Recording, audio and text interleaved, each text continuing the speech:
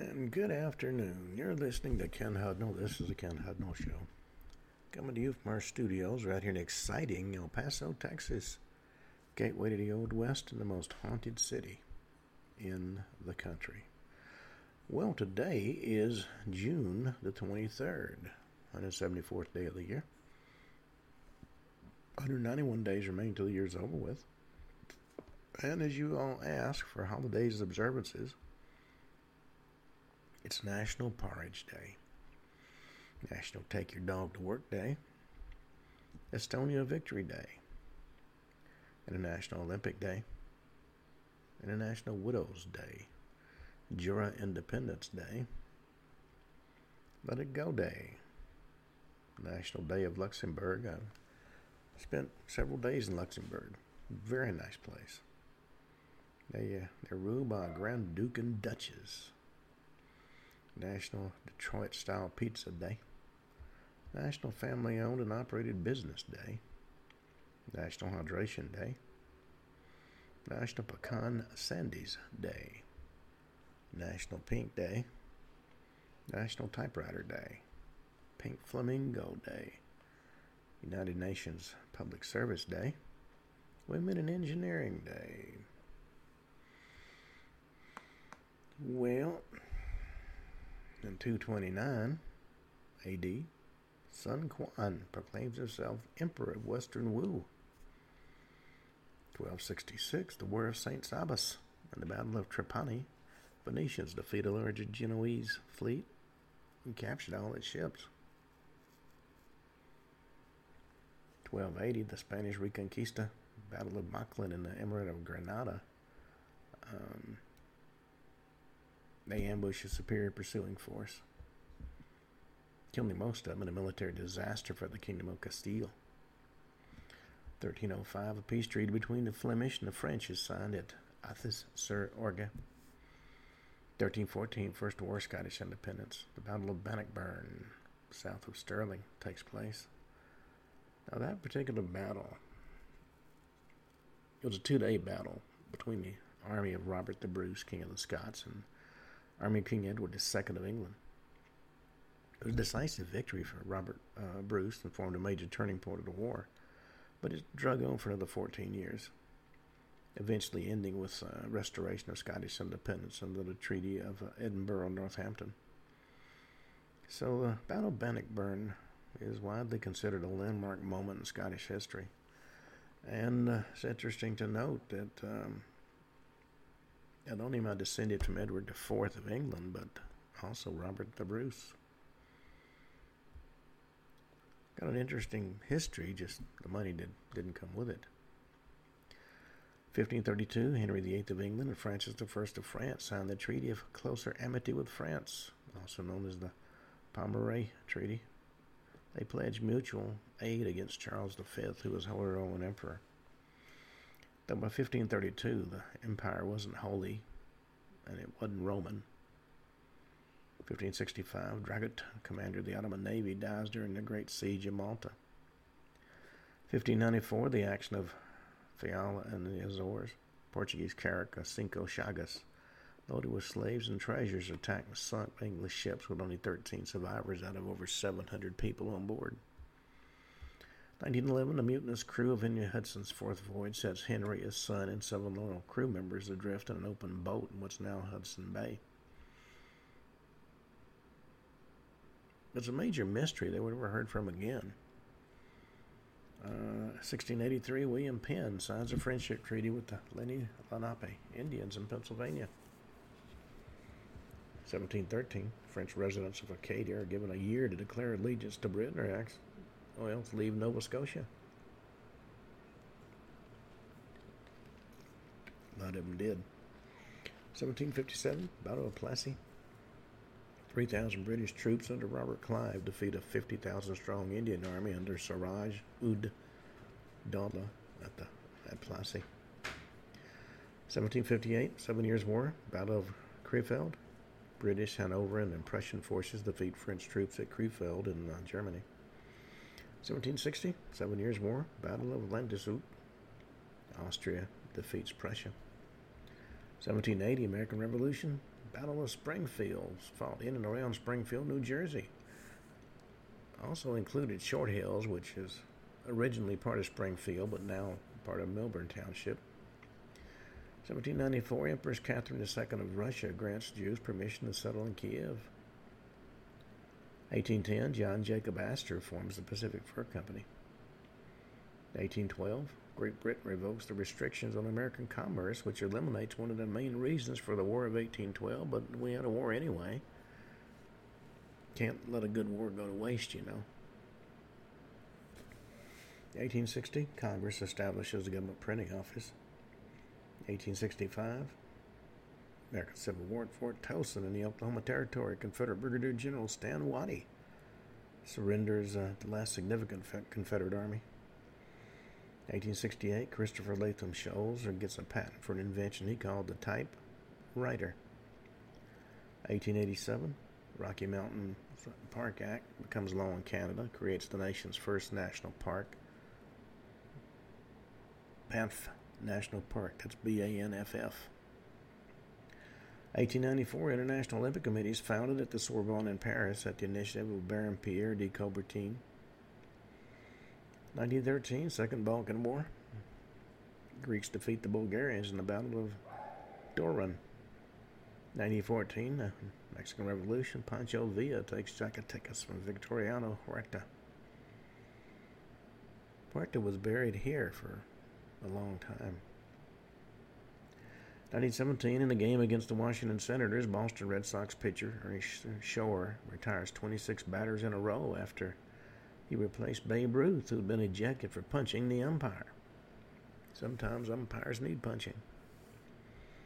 1919, Estonian War of Independence, the decisive defeat of the Baltisch Landeswehr at the Battle of Saisas took place on this date. Celebrated as the Victory Day in Estonia. 1926, College Board administers the first SAT exam.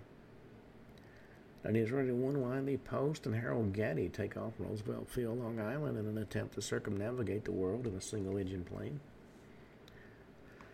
1938, Civil Aeronautics Act is signed into law, forming the Civil Aeronautics Authority in the United States. 1940, Adolf Hitler goes on a 3-hour tour of the architecture of Paris with architect Albert Speer and sculptor Arnold Brecker in his only visit to the city. 1940, Henry Larson begins the first successful west-to-east navigation of Northwest Passage from Vancouver, British Columbia, and Canada. 1941, Lithuanian Activist Front declares independence from the Soviet Union and forms a provisional government of Lithuania. It lasts only briefly as the Nazis come in and occupy Lithuania only a few weeks later. 1942, World War II. Germany's latest fighter aircraft, a Focke-Wulf FW-190, is captured intact. Pilot made a slight error and mistakenly landed in RAF Pembrey in Wales. 1946 Vancouver Island earthquake strikes Vancouver Island in British Columbia. 1947, United States Senate follows the United States House of Representatives in overriding President Truman's veto of the Taft-Hartley Act. Now, for those that are not familiar with what the Taft-Hartley Act actually is, its real title is the Labor Management Relations Act of 1947. It's a federal law that restricts the activities and power of labor unions. It was enacted by the 80th Congress over the veto of President Truman. It became law June 23, 1947.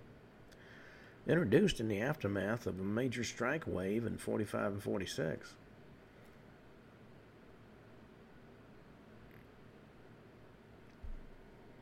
In 1951, ocean liner SS United States is christened and launched. 1956, French National Assembly takes the first step in creating the French community by passing the Loi Cadre, which transferred a number of powers from Paris to elected territorial governments in French West Africa. 1959, convicted Manhattan Project spy Klaus Fuchs is released after only 9 years in prison, allowed to immigrate to Dresden, East Germany, where he resumed a scientific career working for the communists. 1960, U.S. Food and Drug Administration declares Inovid to be the first officially approved combined oral contraceptive pill in the world. 1961. Antarctic Treaty System, which sets aside Antarctica as a scientific preserve and limits military activity on the continent, its islands and ice shelves, comes into force on this date. 1967, Cold War, U.S. President Lyndon, I'm going to be King Johnson, meets Soviet Premier Alexei Kosygin in Glassboro, New Jersey for the 3-day Glassboro Summit Conference. 1969, Warren Burger sworn in as Chief Justice of the U.S. Supreme Court by retiring Chief Justice Earl Mr. Cover-Up Warren. 1969, IBM announces effective January 70 to price its software and services separately from hardware, which created the modern software industry. 1972, Watergate scandal. President Nixon and White House Chief of Staff H.R. Haldeman are taped talking about illegally using the CIA to obstruct the Federal Bureau of Investigation's investigation into the Watergate break-in. Also in 72, Title IX of the U.S. Civil Rights Act is amended to prohibit sexual discrimination to any educational program getting federal funds. 1973, a fire at a house in Hull, England, which kills a 6-year-old boy, is passed off as an accident by the powers that be. Later comes out it's the first of 26 deaths by fire caused over the next 7 years by a serial arsonist named Peter Dinsdale. 1985, a terrorist bomb explodes at Narita International Airport near Tokyo. An hour later, the same group detonates a second bomb on board an Air India Flight 182, bringing that Boeing 747 down off the coast of Ireland and killed all 329 people on board. 1991, Sonic the Hedgehog is released in North America on the Sega Genesis platform. That begins that popular video game franchise. 1994, NASA Space Station Processing Facility, a new state-of-the-art manufacturing building for the International Space Station, officially opens at Kennedy Space Center. 2001, 8.4 southern Peru earthquake shakes coastal Peru with a maximum Mercalli intensity of 8, which is considered severe. A destructive tsunami follows, kills 74 and injures 2,687. 2012, Ashton Eaton breaks the decathlon world record at the U.S. Olympic trials. 2013, Nick Wallenda becomes the first man to successfully walk across the Grand Canyon on a tightrope. Also in 2013, militants storm a high-altitude mountaineering base camp near Nanga Parbat in Gilgit-Baltistan, Pakistan. Kills 10 climbers and a local guide. 2014, the last of Syria's declared chemical weapons are shipped out for destruction, allegedly. 2016, the UK votes on a referendum to leave the European Union. It passes 52% to 48%. 2017, a series of terrorist attacks takes place in Pakistan. 96 die. Over 200 are wounded. And in 2018, 12 boys and an assistant coach from a soccer team in Thailand are trapped in a flooded cave, leading to an 18-day rescue operation. Well, we've been talking about what I call the Kenedy Hit List. And we've done 4 segments. This will be our 5th segment today. And it's fascinating when you consider just how many people were killed. It's over 50 that were killed in, directly or indirectly as a result of the Kennedy assassination. You know, one of the better known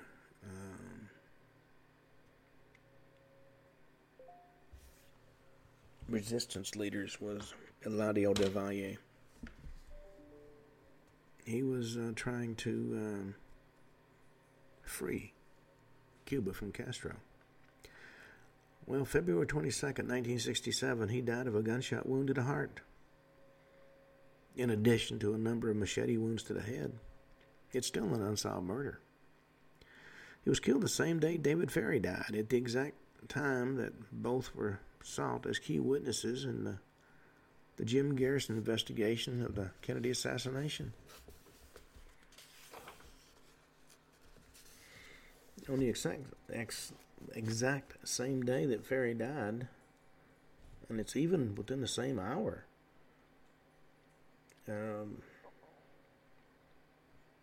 this other witness was murdered in broad daylight.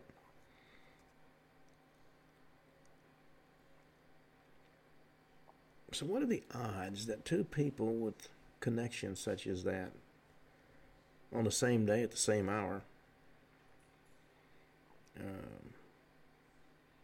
die? Now, David Ferrie was labeled a suicide.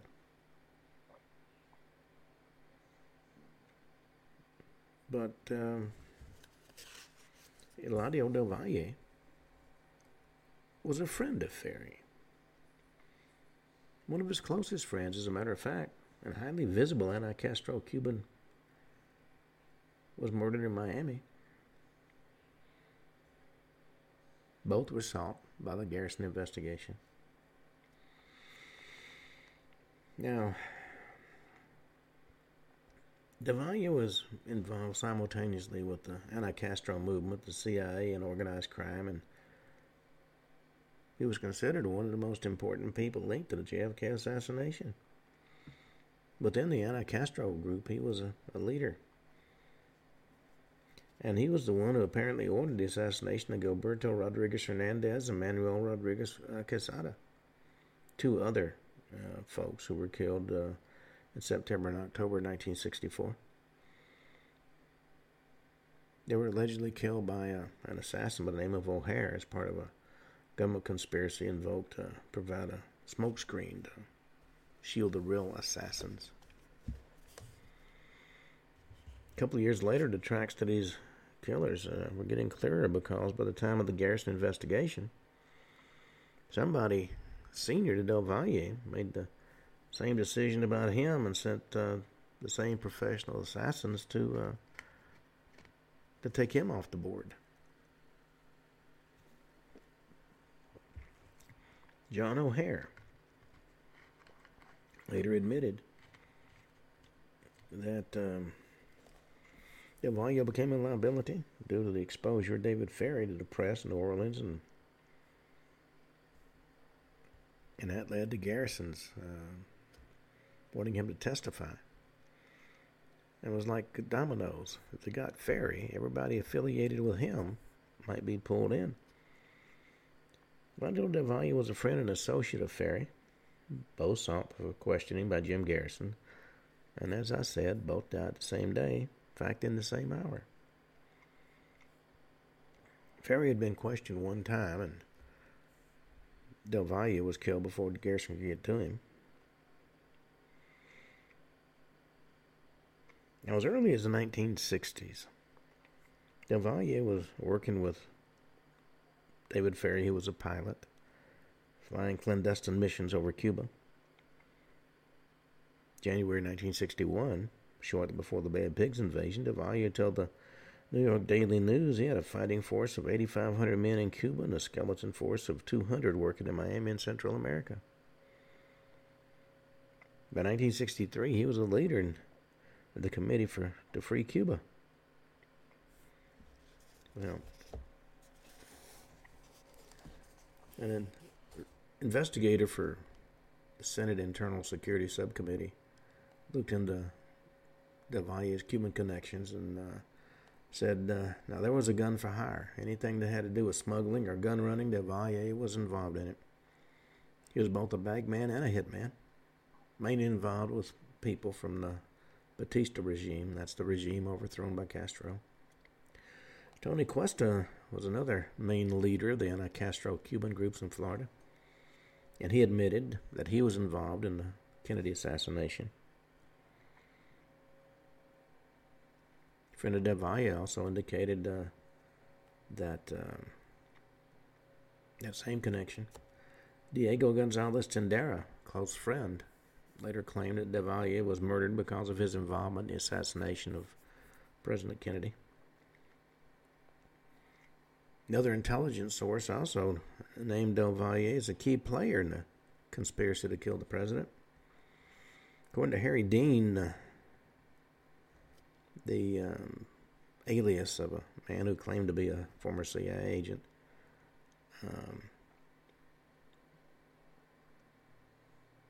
he was quoted in a book entitled Alias Oswald. The assassins ran a Castro activist hall in Del Valle, who were hired by the John Birch Society. Now, I personally doubt the John Birch Society was a major player. They may have been a peripheral player.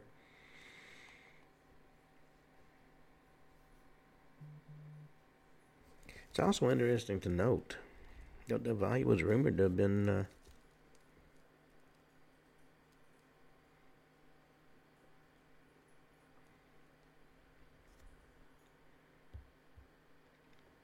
an informant for reporter Dorothy Kilgallen regarding David Ferrie,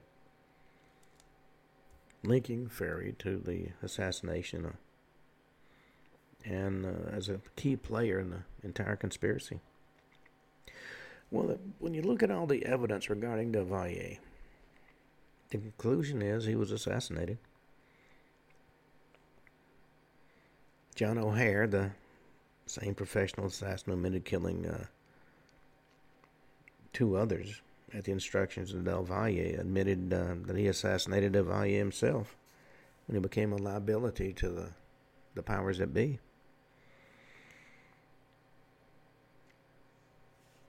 Well, Ferrie did make the comment to Jim Garrison when Garrison publicly announced that he wanted to talk to him about the assassination, that he had actually handed him a death sentence. And in fact, he was dead a short time later. Now, after discussing Ferrie at such length, we're going to talk about him now. He was a member of the Kenedy Hit List. Actually, he's number 30 on the list. And he died February 22nd, 1967, of an alleged brain aneurysm. Died of natural causes, according to the powers that be. Now, he'd just been named a defendant in District Attorney Jim Garrison's case for conspiracy in the JFK assassination. And Ferrie did publicly state that Garrison just signed his death warrant. Now, keep in mind, brain aneurysms are not always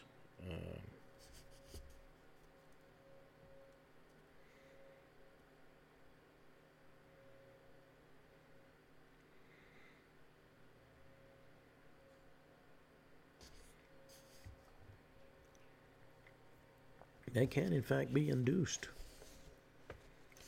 2 typed notes were left behind indicating suicide. But at the same time, some say suicide. It's a rather odd coincidence that he died at the same time from natural causes, which indicates that it may have been a staged suicide. Well, it looks like somebody was silencing key witnesses a lot quicker than New Orleans District Attorney Jim Garrison could get to them and ask them questions. The February 22nd, same day that Ferrie died, Duvalier's body was discovered by Miami police sprawled across the floor of his flaming red Cadillac. He'd been beaten with a machete, shot above the heart, and then been physically beaten as well. Garrison's investigative staff had been trying to get a hold of him to question him. And the same night that Duvalier died, Ferrie died. Now, the coroner's ruling said natural causes regarding the Ferrie, but the coroner, at that point in time, if he had been told by intelligence sources to say that Bozo the Clown had come in and shot him, he'd have happily said that.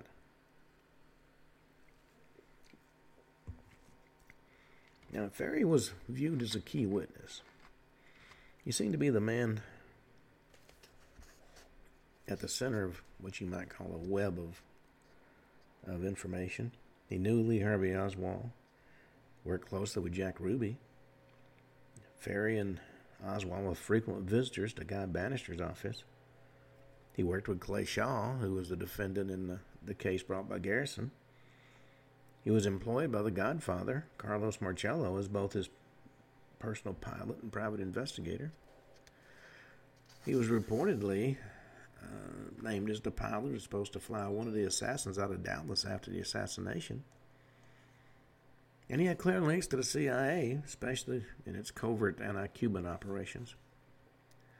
He was an expert hypnotist who extensively studied the limits of post-hypnotic suggestion and practiced hypnotic skills on the boys who were in the Civil Air Patrol, one of whom was Lee Harvey Oswald.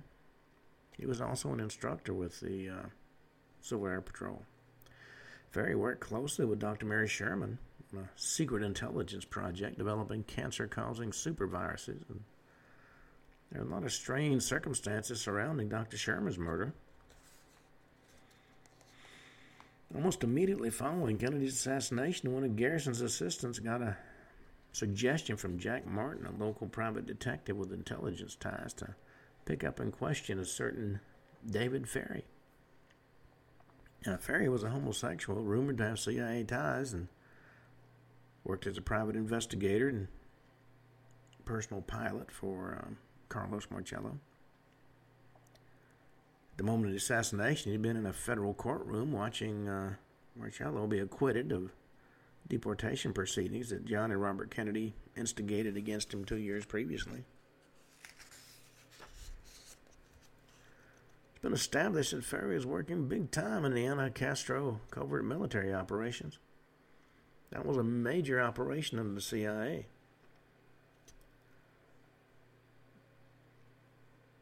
According to Jim Garrison, the Bannister apparatus was part of a supply line that ran along the Dallas, New Orleans, Miami corridor.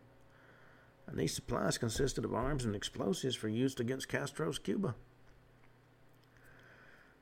Well, in addition to his connections to Del Valle and other exiled Cubans working against Castro, Ferry also worked closely with Jack Ruby and Clay Shaw. Shaw was a CIA asset and eventually was indicted for the murder of President Kennedy. And Ferry also knew Lee Harvey Oswald, as I said, knew him very well, going all the way back to Oswald's youth in the Civil Air Patrol, which meant Oswald was a pilot. And it seems to have worked closely in the process of setting up Oswald.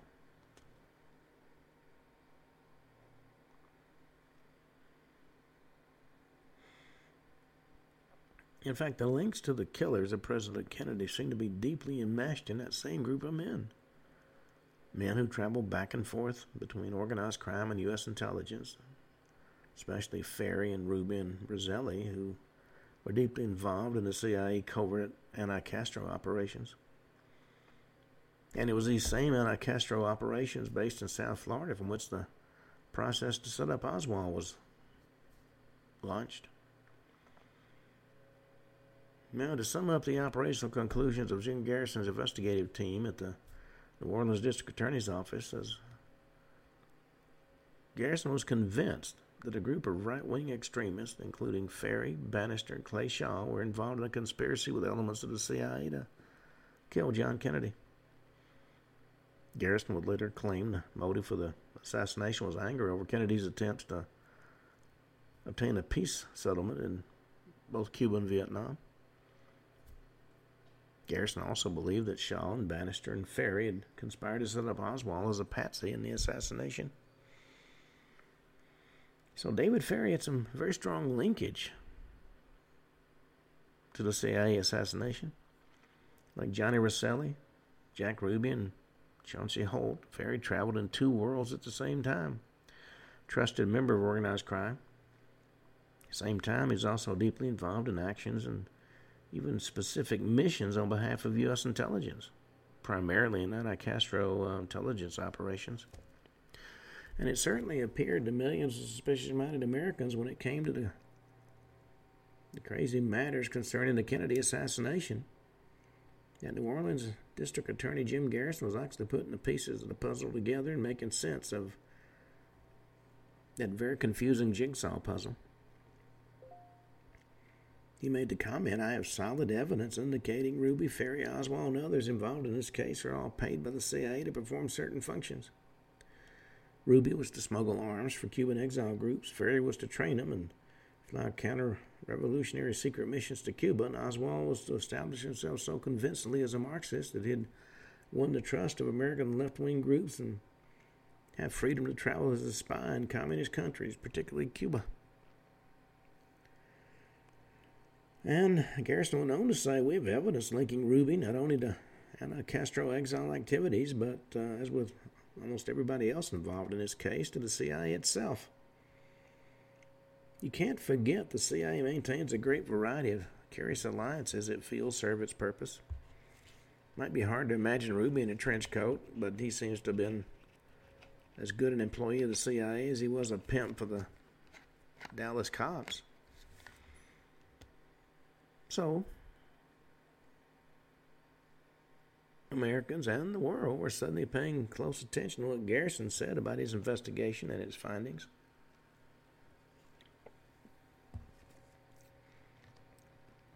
And Garrison discovered Ruby was up to his neck with the plotters. Garrison's investigators have broken a code Oswald used and found Ruby's private unlisted telephone number, written in Oswald's notebook. And the same coded number was found in the address book of another prominent figure in this mess. I mean, Garrison was nobody's fool. Eloquently dispenses with some of the typical nonsense he used to receive. Nonsense that is still widely disseminated in various media formats and very obvious attempt to marginalize Garrison's findings.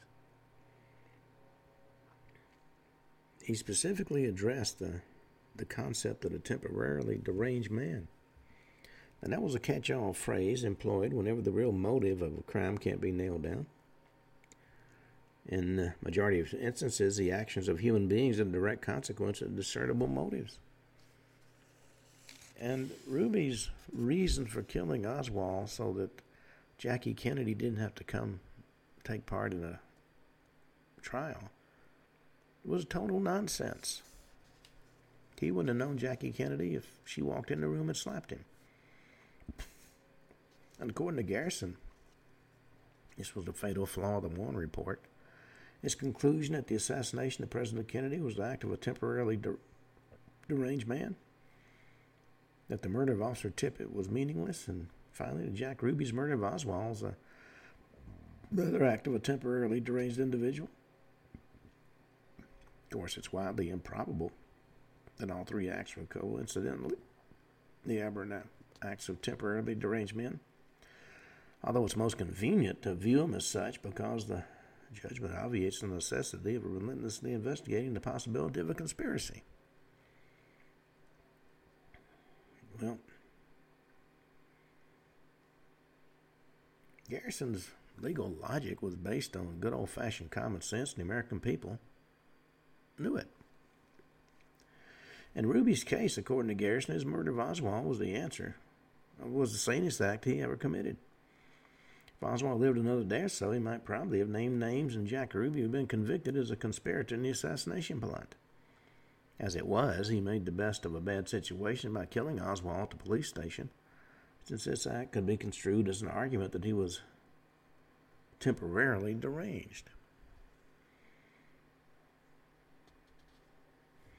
The odd thing noted by Garrison is that Ferry's death, if it had been natural, as the coroner concluded, why was there a suicide note? In fact, Ferry left 2 notes.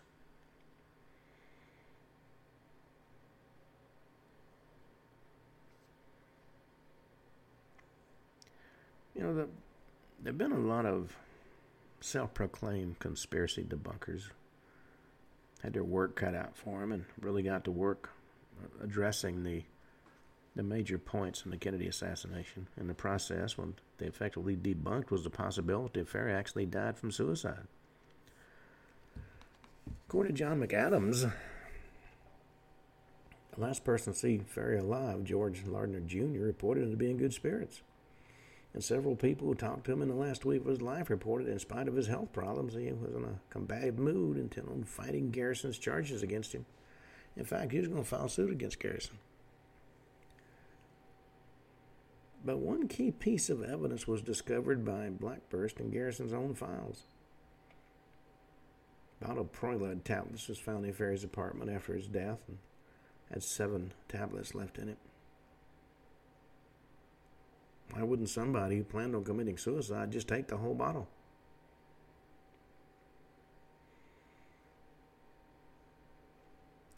Aside from the observations that John McAdams had a pretty twisted notion of what luck would be to a man like Garrison, it also makes it apparent that Ferry's death was probably not suicide or accident. Now, a natural death on too much pressure, as some, even the medical examiner, suggested, would probably not fit the bills. On the reported, Ferry left behind 2 type notes that suggested suicide. But suggesting suicide and committing suicide are 2 entirely different things. Both of the notes were typed, undated, and unsigned. And frankly, they don't appear to be suicide notes. They appear, instead, to be 2 notes written by a man who knew he was leaving the world. With the words of a man who were making his final statement, words he wanted to be remembered for after he left. One note to his best friend started out, "When you read this, I'll be quite dead, no answer be possible." The end of the note said, "As you sowed, so shall you reap." The other note started out, "To leave this life to me is a sweet prospect." And then it went on to complain about the justice system and ended with all the state needs as evidence to support a conviction. If this is justice, then justice be damned. So they don't actually appear to be notes about a planned suicide. But they were used to refute Garrison's claim, which was simply regarding the possibility of Ferry had killed himself to escape prosecution. Now, that's an interesting idea, but not at all what's actually important. In the process of trying to prove Garrison wrong, a lot of the debunkers made the case for things amiss in the field of foul play.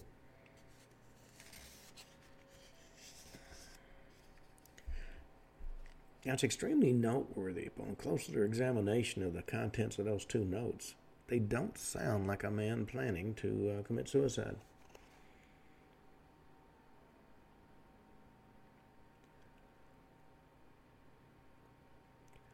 After Ferry was publicly named as an accused conspirator in the Kenedy assassination by the New Orleans District Attorney's Office, Ferry exploded at Garrison's aide, Lion Ivon. And his exact words were, "You know what this news story does to me, don't you? I'm a dead man. From here on, believe me, I'm a dead man." So, take that statement, tie it with the sentiments and the words in Ferry's 2 letters. "When you read this, I'll be quite dead, no answer be possible." Keep in mind that Ferry actually worked hand in hand with Mafia godfather Carlos Marcello. And he knew the operations of the mob, knew what they did to people that had to be eliminated. He just seen one person that he knew, Jack Ruby, do precisely that to another person who he also knew, Lee Harvey Oswald. Doesn't take a genius to surmise from all this that Ferry knew his days were numbered, and he didn't have many left. Now, the conspiracy refuters inadvertently ruled out accidental death as well as suicide by pointing out that the drug Proilud found in Ferry's apartment is too slow-acting to have killed him between the time he was last seen alive by journalist George Lardner Jr. and the time he was found dead. It is true the New Orleans coroner, Nicholas Chetta, eventually concluded that Ferry died of a cerebral hemorrhage. Technically, it's known as a berry aneurysm. In very simple terms, it could be called a stroke. And everybody believed that just because Ferry died of a stroke meant that he hadn't been murdered. Among that, not everyone was the managing director of the Metropolitan Crime Commission of New Orleans, Aaron Cohn, who believed that Ferry was murdered. Another witness related to the Kennedy assassination explained in a video interview the specific type of cerebral hemorrhage from which Ferry died can be intentionally inflicted.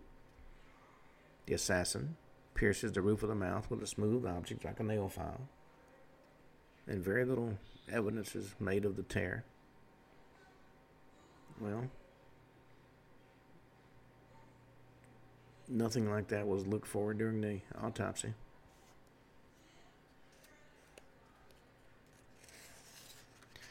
Well, our next member is Rolando Masferra, died October 5th, 1975. Known as El Tigre, major Cuban exile resistance leader based in South Florida. Somebody put dynamite in his car. Another unsolved murder. Like Jimmy Hoffa, Masferra definitely had involvement in the Kennedy assassination, but was also involved in a lot of dirty deals with the mafia. So he was clearly assassinated in what was viewed as a highly professional hit, but the question is, who did it?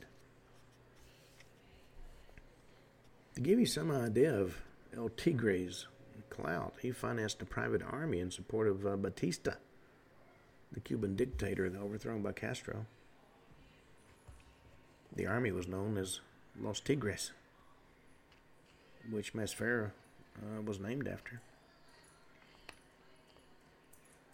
Masferra was a powerful and ruthless anti-Cuban leader among the Cuban government in exile, fighting from 90 miles away in its Florida base of operations. He was an ex-Cuban senator and newspaper publisher who reportedly fled the island with about $10 million in his pocket. One U.S. Senate aide referred to him as the guy that could slit your throat and smile while he was doing it. Colonel William Bishop was the senior military liaison to the Executive Action Assassination Program. And yes, it did exist. And he was no stranger to some of the most dangerous killers on the planet. So it's noteworthy he considered El Tigre right out there with the worst of the worst and is the man to be reckoned with. He described him as the key bagman for Alpha 66, an extremely violent anti-Castro movement had strong ties to the mafia via Trafficante. A lot of people in Florida and elsewhere. Also made another interesting connection.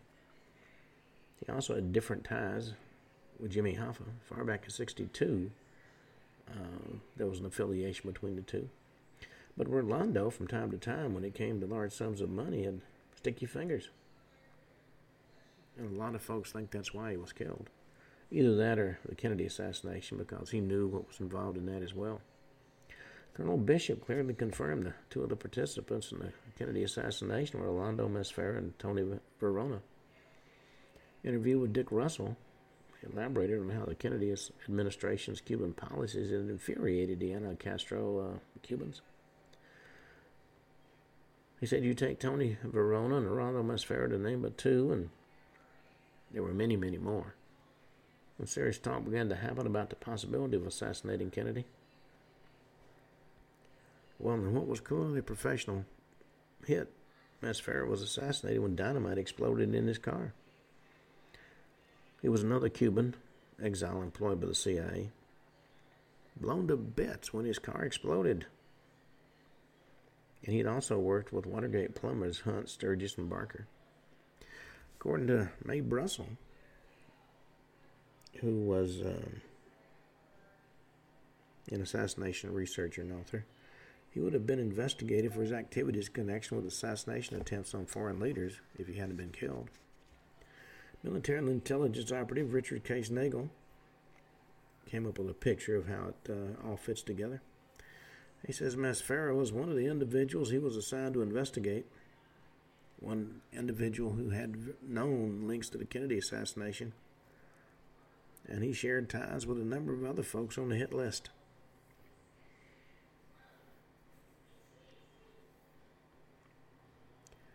Well, there's no question this was an assassination, probably linked to his knowledge of the Kennedy assassination, but then again, could have been a retaliation killing for holding on to more money than he should have.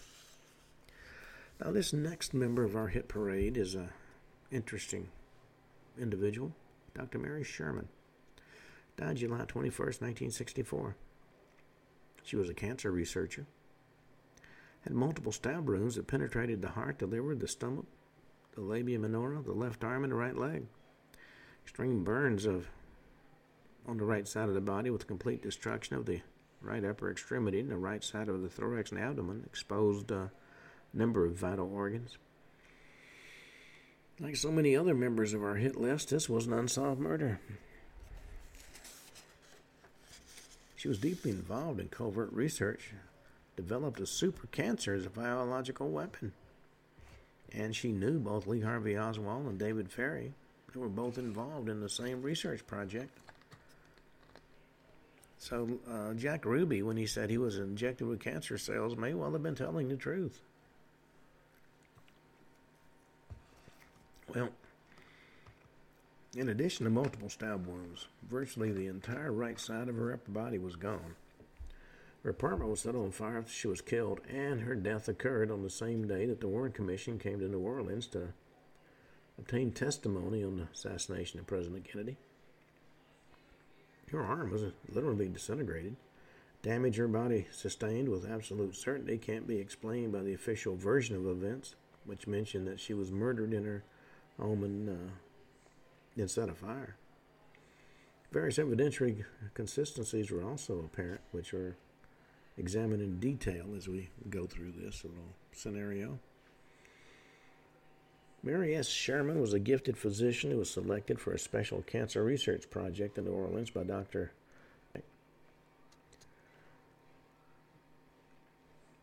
Newspaper articles about her death referred to as an internationally known bone specialist.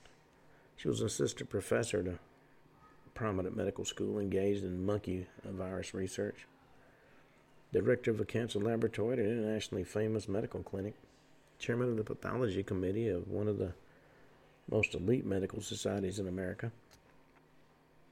and she wrote medical articles that are still being quoted. Her murder was front-page news in New Orleans, as you might guess. In fact, the burglary angle was notably highlighted, being referenced approximately 20 times in just the first day of coverage by the two major New Orleans newspapers. In fact, the murder of this famous female physician, especially with the apparent sexual angle of the killing, was the talk of the town. Slashed with a knife, dismembered, and set on fire. Had all the earmarkings of a sexual killing. According to the New Orleans State's item, homicide detective said the front door of her apartment had been forced open, her wallet was empty, and her 1961 automobile was missing. Sam Moran, special investigator for the New Orleans Parish Coroner's Office, said the front door had been forced open. An unsuccessful attempt had been made to open a jewelry box. So clearly, the police put their money on a burglary. Unfortunately, they may well have been wrong. The death scene at the home of Mary Sherman presented numerous apparent anomalies to investigators. There was no signs of forced entry. The burglar alarm was in an off position. The victim was found in her home, but her car was gone. A pair of blood-soaked gloves were found in the laundry hamper. She's found upside down on the bed, her feet at the headboard and her head at the foot. Clothing had been placed on the top of her, and the clothing, as well as the mattress, was smoldering, but it wasn't on fire. 2 different sets of burns were present on her body. One set was pre-death and extreme in nature, and one set was post-mortem and moderate in nature. Neither set of burns would have been fatal. 2 different sets of knife cuts were present on her body. One set was pre-death, one was post-mortem. Actual cause of death, her heart was pierced by a knife that passed through the intercostal space near the sternum, between the 6th and 7th ribs, directly over the heart. Neighbors did absolutely nothing, even though the walls were thin. Neighbors could usually tell when Dr. Sherman was home because they could ordinarily hear her footsteps quite easily. Smoke from the smoldering fire finally woke up a neighbor, and emergency units were called to the scene at 4:13 a.m. Fire damage to the apartment and the structure was very limited. In fact, there was no structural damage to the wood-framed building. The curtains in the bedroom, the same room where the victim was found dead, hadn't even caught on fire. There was no motive anyone could come up with. That was after burglary was ruled out. Although homicide investigators implied a sexual motive based on cuts to the genitals. And as a result of the sexual slant of the homicide report, the newspaper reports then highlighted that aspect, and people became convinced that it was a lesbian killing by a sexual psychopath and somebody the victim knew. Unfortunately for everybody concerned, the evidence did not support that theory. It wasn't until the next day, after the city had literally millions of word-of-mouth discussions about the murder burglary, that the newspapers stated the front door had not been forced open and the burglar alarm had been turned off. The press now reported that the homicide department, impressed by these facts and the fact that the intruder knew which car belonged to Sherman and that a box of jewelry could have easily been carried off, was left behind, resulted in a ruling out burglary as a motive.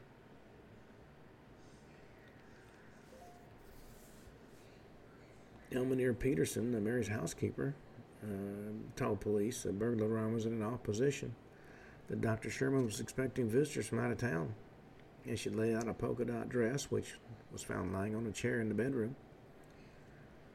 As to whether or not the intruder forced the door open, according to the report, officers could find no signs of the door leading to the apartment patio or sliding glass door having been forced open.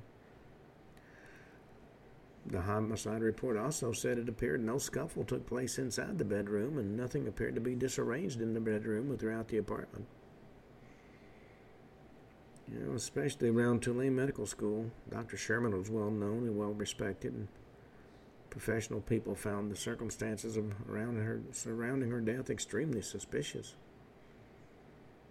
According to the grapevine information, whoever killed her knew what they were doing with the knife.